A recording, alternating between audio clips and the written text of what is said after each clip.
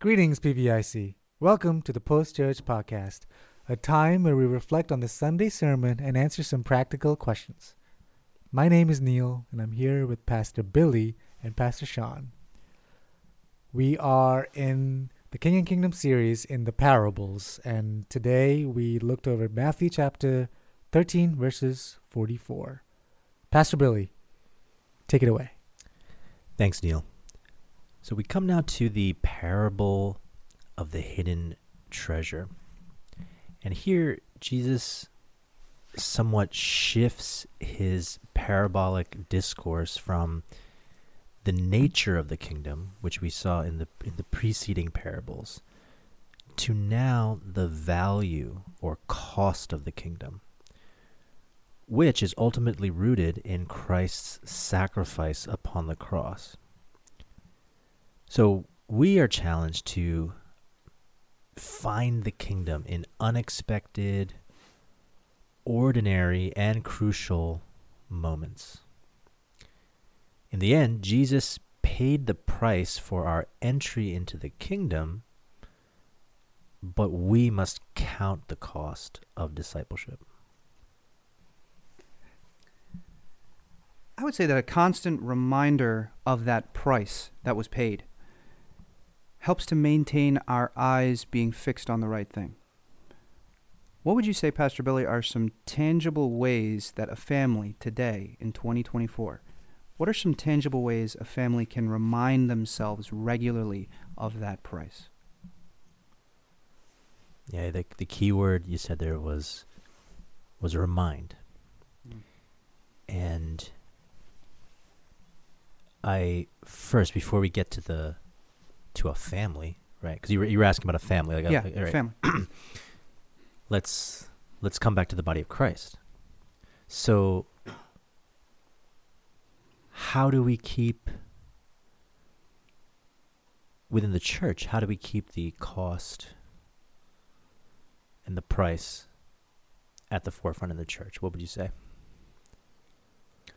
I would say through our worship, through our songs, through the word that we preach, through the words that we read. Right. And very intentionally in Yeah. Communion. Right. Right. Sacraments. All Yeah. of Christ. Right. Do this in All of remembrance of me. Right. So, so when you say the word remember, I think it's great. Right. That's Christ calls the church to do that. Now let's take that idea. Let's bring it out to a family unit. One, I think it's important for the parents and particularly the men, right, as leader of the households, to understand the importance of that. Right? That if Christ has commanded the church to remember his sacrifice and to understand that as men who are attempting to lead a home, that should be a priority for us, right? It should be important to us. So now the mechanics of how we do that, right?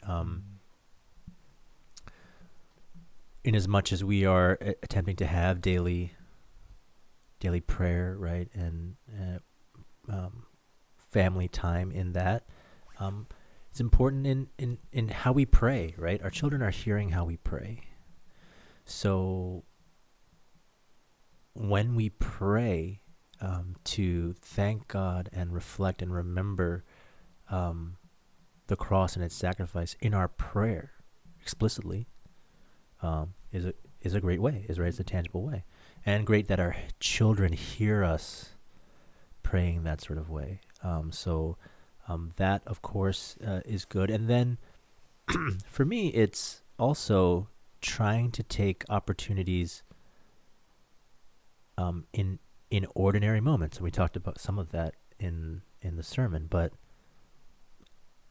when you're with your kids, you're just going about daily life, right? Look for opportunities, gospel opportunities, to interject the cross, right?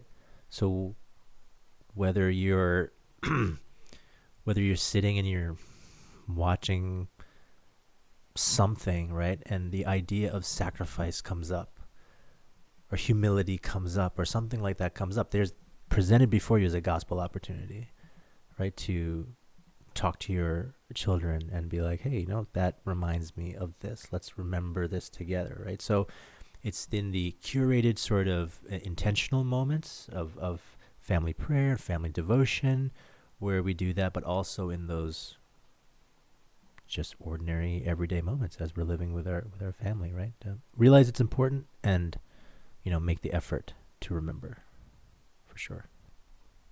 If you're not in the practice of doing that, if you're the type of person who just has family prayer, is new to this whole looking for gospel opportunities, if that's new to you, would you agree that it probably will start off very intentional to sit and really think through, how can I demonstrate or explain the gospel in some of these things that we see every day? Might not come natural to a dad or a mom to do that. Yeah, that's why you do it for yourself first, right? Mm-hmm. So and we talked about it, the fact that we're not gonna, why would we limit God to say that is something only in the spectacular or only in the unexpected or only in the unplanned do we see, oh, there, God's really working. Mm-hmm. It's like, no, stop and look in your everyday life. It's as mundane as it might seem. God is at work in the simple things, in the planned thing. Like, he is in that as well. So I'd say, to do that for yourself first. And as you develop that practice for yourself personally, right, then make it a little easier as you're, trying to bring your children along in that sort of way. I know there's an example in our house that happened a little while ago where my youngest son was drawing something, and he created some sort of art. And I remember looking at it and recognizing, hey, that's an opportunity to kind of discuss with him how we are made in the image of God, and how we have this creativity imbued in us that other creatures like my dog doesn't have. That's what makes us, it's one of the things that makes us distinct. Right. So kind of using little opportunities like that to see God in things. Is that kind of... That's exactly it. And to know that our children are always hearing a message. Mm-hmm. And the message of the world is consistent. Yeah. And it's pervasive. So if we're not taking those opportunities, right, that's, could be to the detriment of our children. We want to take those opportunities because they're going to be inundated with all these other messages that are of the world that are going to be counter to that. So we want to look for those opportunities and do just exactly that. That's a great example. I think it's harder with, depending on what kind of place they are at, or like what kind of schools they go to, and like where they are in their lives. If like they go to a Christian school, it's different. They hear the same stuff. But it's when you're in your more of a secular school system, it's more, I feel like, harder on the parents when they come back. So for us to be, intentional first. Yeah.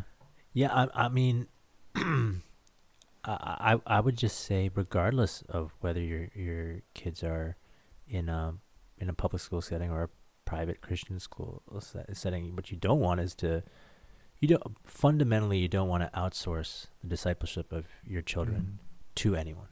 Right. Not to a church, not to a school, not even to a church. Although the church, and we're a church, right? Yeah. So we're coming alongside parents to do that. But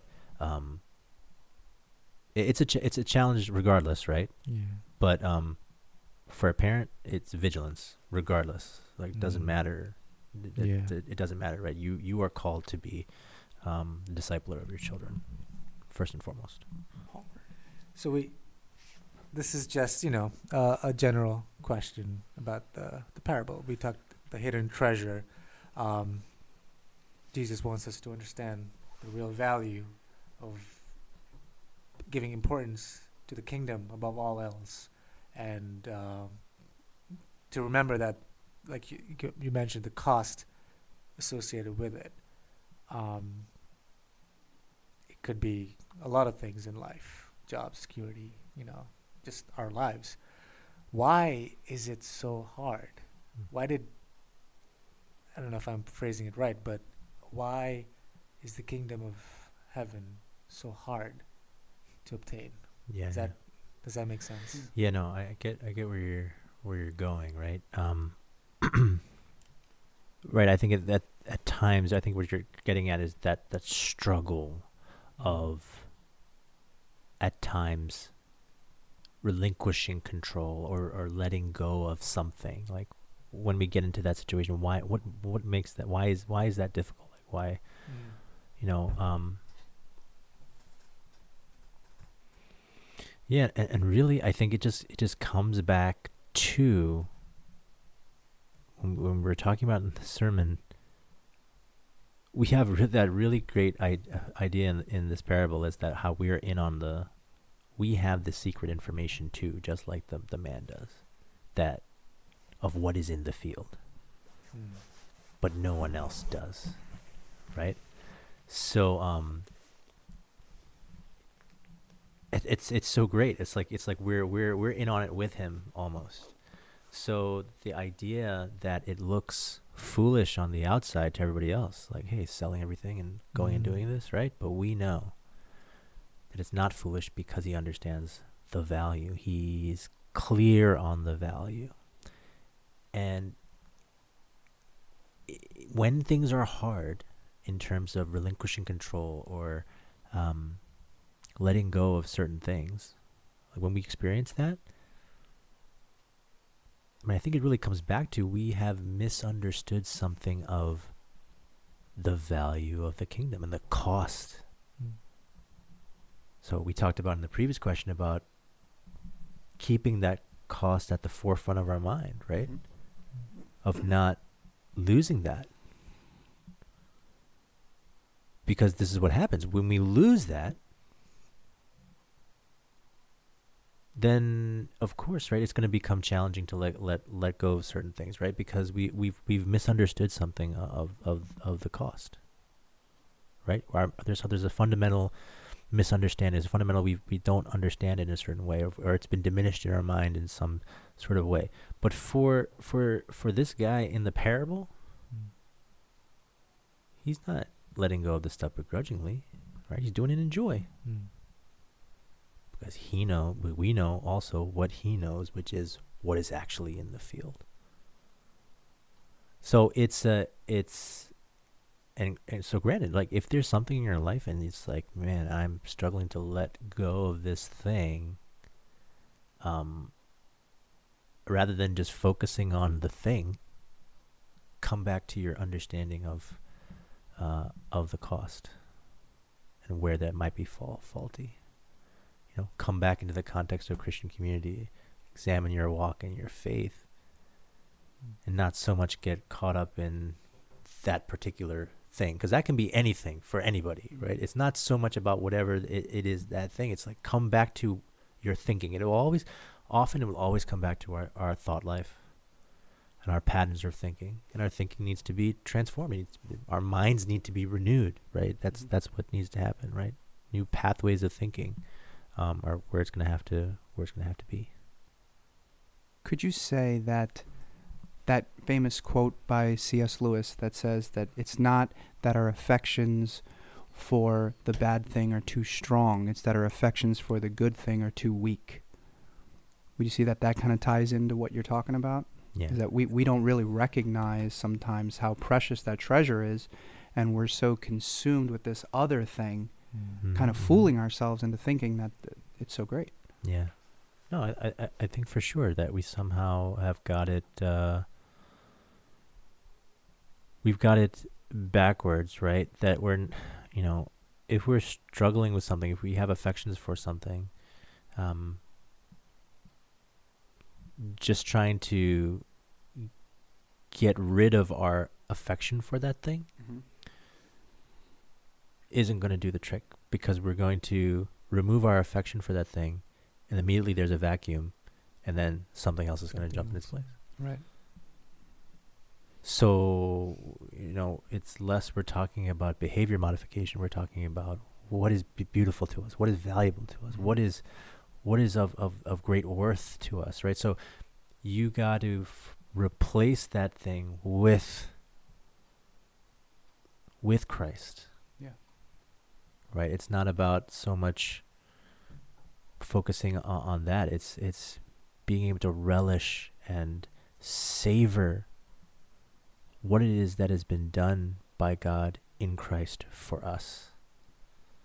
Right? And as the beauty of that grows, right? What does the song say? And the things of this earth Grow strangely dim. will grow Mhm. strangely dim in the light of his glory and grace, right? Yeah. That's the idea. Mm-hmm. Thank you, Pastor Billy. Going forward this week, what are some questions that we can think about?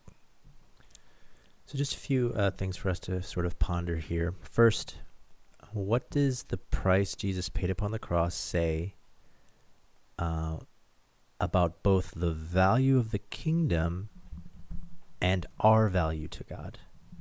So we'll start there. Secondly, we mentioned in the sermon that idea of Jesus plus nothing equals everything. So what might we, quote unquote, add to Jesus that diminishes the importance of his work for us upon the cross? And then thirdly, in kind of going in line with the first question that we talked about today, in what ordinary moments might we actively endeavor to see the kingdom of God expressed? Thank you, Pastor Billy. Some good questions to think about. And until next Sunday, let us strive to live all of life to the glory of God.